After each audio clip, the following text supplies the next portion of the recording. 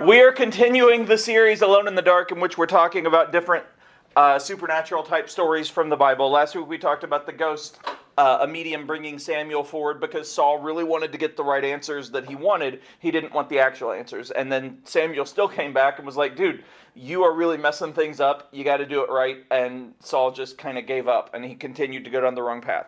This week we're going to talk about an exorcism, one of the most famous ones in the Bible. And so this is with Jesus, and this is from Mark chapter 5, verses 1 through 20. So they arrived at the other side of the lake in the region of the Gerasenes. When Jesus climbed out of the boat, a man possessed by an evil spirit came from the tombs to meet him. The man lived in the burial caves and could no longer be restrained, even with a chain. Whenever he was put into chains and shackles, as he often was, he snapped the chains from his wrist and smashed the shackles. No one was strong enough to subdue him. Day and night he wandered among the burial caves and in the hills, howling and cutting himself with sharp stones. So in the tradition of the capital C church over the history of time, a lot of times people who were possessed actually just had some kind of mental illness or epilepsy or something. And so a lot of people assume that every possession is that. And it's absolutely true that, again, when the capital C church was formed after Acts and was going on, in the days of more modern times, people would start to look at that and they'd be like, oh, I don't like this person, they're possessed, etc. And it kind of was like the Salem witch trials in a bit. But this is Jesus. And so when Jesus is involved, he knows what's up and he understands this. And his disciples understood what was up. And it was a very different time because it's not that possessions don't still happen. They probably do at different times. But here was this all-out war, basically, because Jesus was on earth. Like, God is on earth. And so it's this major event all across the world and in the eternal world, too. And so Jesus is walking around and he's teaching and he's healing and he's doing everything that is good, everything that is against evil. And so this guy is possessed, and he is so possessed that he's got this supernatural strength. This does not mean that he became like the Incredible Hulk or anything, but it means that in terms of the demons in him, they don't care about his limits. So like actual people have limits, and so you're not able to do something beyond the limits of your strength or beyond the limits of your body or beyond something that will actually hurt you. But if you don't care about that, like say a demon is possessing you, then you can do a little more than you normally could because, again, he couldn't care less if he got hurt. There was a movie last year called Nefarious, and it was really cool. It was a Christian movie, actually, but it showed this guy that was possessed in prison. And it shows that his entire purpose, the demon's entire purpose, was to hurt this guy, just to make him sad, to make him corrupt, to get him little by little to turn more evil. And that's the whole purpose. Because if you look through the Bible and you look at Revelation, you see that God wins. Like in the end, Jesus comes back, and there's this awesome part in Revelation. We'll actually talk about Revelation some in this series. But there's this awesome part in Revelation where it's Armageddon, and everybody's always talking about Armageddon and worried about Armageddon, and oh no, what's going on in Israel? Is this Armageddon? And World War II, is this Armageddon? And et cetera, et cetera, et cetera. But when you actually look at this battle between good and evil, and Jesus is there, it's like literally a sentence long, because when Jesus is there, it's over because he doesn't need to fight, because he is perfect and he is all-powerful and nothing can stand against him. And so the demons know that, the devil knows that, everybody who's bad knows that ultimately in their hearts, in their souls, everywhere they are. And so in terms of like evil, in terms of the devil, his goal is not to win because he knows that's not possible, because he knows that God is above him. His goal is just to hurt as many people as possible, which is where possession comes in. It's just geared towards hurting people. And so you can imagine being around here and you see this guy who you're like, oh man, this guy's acting really crazy and he's hurting people, so let's shackle him. And then he breaks them. Then you're going to be super scared of this guy. And so he's just running around, he's wandering, he's howling, he's cutting himself, he's doing all of these crazy things. And everybody stays away from him. Everybody is scared of him. Everybody's terrified. And then Jesus comes up. And so people start to gather around, because by this point, and it's pretty early in his ministry still, word had started to spread. It's like there's something about this guy. And in Mark, unlike some of the other Gospels, like it doesn't talk a lot about who he really is. It just talks about some of the things he can do. Eventually it gets to who he is. But at this point, people just kind of knew, hey, this guy is really good, and he's a teacher, and John the Baptist baptized him, and he seems to be holy, and he has this really amazing relationship with God. Who is he? What's he going to do with this possession guy? And so everybody's watching, almost like it's a prize fight, or like a Super Bowl or something. They're like, this is crazy. And so we get to the next part. When Jesus was still some distance away, the man saw him and ran to meet him and bowed low before him. With a shriek, he screamed, "Why are you interfering with me, Jesus, Son of the Most High God? "In the name of God, I beg you, don't torture me." For Jesus had already said to the spirit, "Come out of the man, you evil spirit." Then Jesus demanded, "What is your name?"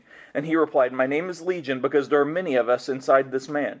Then the evil spirits begged him again and again not to send them into some distant place. There happened to be a large herd of... Let me stop there first.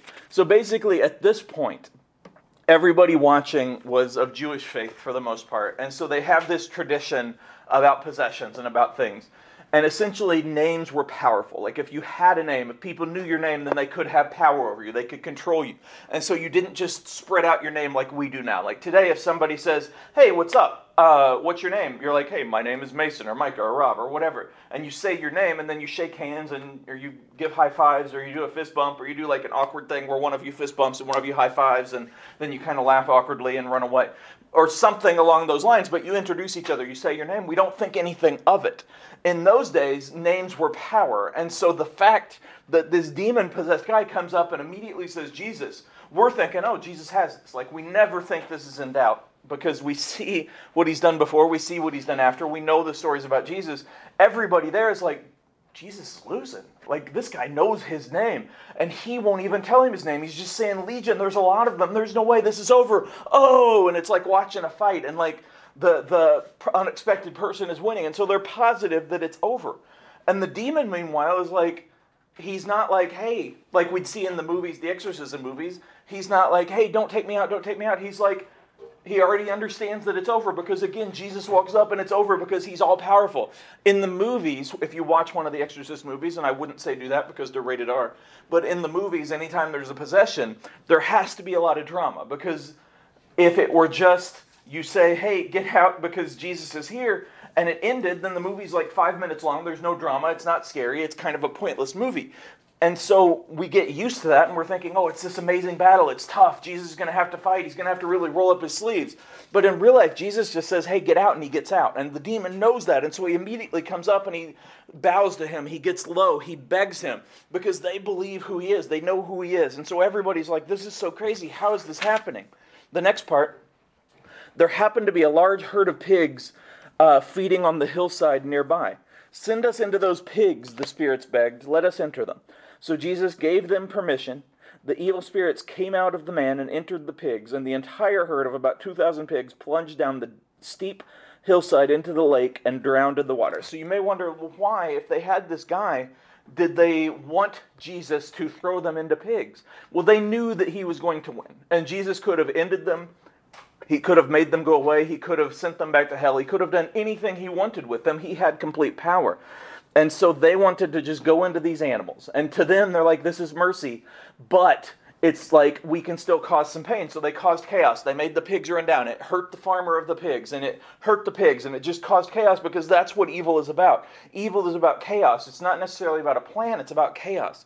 One of the things that people mistakenly do all of the time is they put the devil on kind of the same level of power as God. And they're like, oh, the devil did this, and oh, the devil is really active today, and the devil is over here. The devil is not omnipotent, and he's not omnipresent, and he's not omniscient. He is just an angel who fell. That does not mean he has no power, and it doesn't mean that there's not bad things going on, but we give him way too much power. We assume that he's on the same level as Jesus. It's not even close. Like, Jesus is above everything and has all the power in the world, and he knows everything. The devil is just an angel. He was always below him. He never would have been able to go up there, and so demons are obviously lower than that. And so the entire goal, again, is not to win. It's just to cause chaos, to cause evil, to hurt people. And so when we hurt other people, we're kind of doing the work of evil. We always kind of think, well, evil is this great, big, awful thing. It's the worst thing that I can think of. It's killing someone. It's kidnapping someone. It's doing something that is just evil and cruel and awful. But the worst evil is the day-to-day cruelty towards other people, judging other people, hating other people, being angry with other people, making other people feel bad about themselves. The little bits of evil is what really hurts, what really causes. Because when someone who is supposed to be a Christian, who says they're a Christian, treats someone like garbage, that does far more bad to them, to the word, to everything, than someone who everybody thinks is a bad guy doing something bad. Because, like, well, that makes sense. Like, this is what he does. But when somebody who goes to church, who is saying, hey, I'm a Christian, I go to church, I do this, I do that, I tithe, blah, blah, blah, and they hate someone, they are angry, they are evil, they post something that really shames someone, really hurts someone, really is negative, really is harmful, really is cruel, then again, people see that, and that makes them think, oh, everybody in the church is like that. And again, that does far more evil than when someone who is not a Christian does something bad. That does not mean that it's okay for them to do bad, it doesn't mean that, but it means that when we say we're a Christian, we have to actually try to do that. And so I want to go to the last part here. The herdsmen fled to the nearby town and the surrounding countryside, spreading the news as they ran. People rushed out to see what had happened. A crowd soon gathered around Jesus, and they saw the man who had been possessed by the legion of demons. He was sitting there fully clothed and perfectly sane, and they were all afraid. Then those who had seen what happened told the others about the demon-possessed man and the pigs, and the crowd began pleading with Jesus to go away and leave them alone.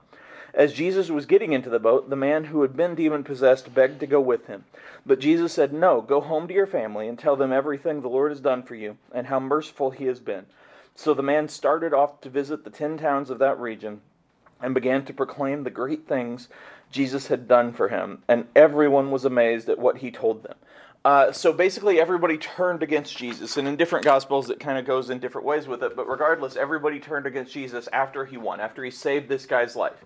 And you may be like, well, why? How in the world? They saw him get rid of this demon. They saw him help this guy. Why would they turn against him? Again, because they expected something different. They expected Jesus to have this battle, and they expected him to have to work to figure out his name, because the name is power. And so they put what they expected, they put what they believed above what was actually happening. And so Jesus, meanwhile, is just working for God, and he's doing everything he can to do good, and he just takes care of things. But that's not the way they want. So often in our lives, so often in everything that we do, we go into a situation with these expectations, and if something goes against it, we continue to fight, we continue to argue, we continue to hate, even if what happens is good for us, because we just can't handle things not being the way we want them. Often, people are more concerned about being right and about winning an argument than they are about actually helping people. And so it becomes less about, oh, I really want them to see Jesus, and so I want to build a relationship, and more about, okay, I'm having this conversation, but I'm not paying attention to them. I'm just listening so that I can respond, because I couldn't care less what they're saying. I just need them to hear what I say so that one day they'll look back and say, hey, you're the one that saved my life. And that's not how it works. Because like Jesus showed us, you go into the situation, you do what you need to do, you help people, you love people, you talk to them, you show them that they matter, and then what happens goes from there. It's not about being right, and it's not about winning everything. It's about just being who you can be and being good. Going back to Revelation for a second, there's this period of time after almost everything where there's like this 1,000 years of peace. And during this 1,000 years of peace, it's on earth, and Jesus is here, and the devil is chained up. And so you'd think, well, there's no evil. But people still turn from God, even after Jesus wins. And even when he's on earth, people still turn from him, because that's what humans do, because we don't need anything else to make us bad. We often choose that way. And then we blame other things. We justify it. We think about it. We talk about it. And then we go to church and like, well, I go to church though, so it's okay. And again, that's not how it works.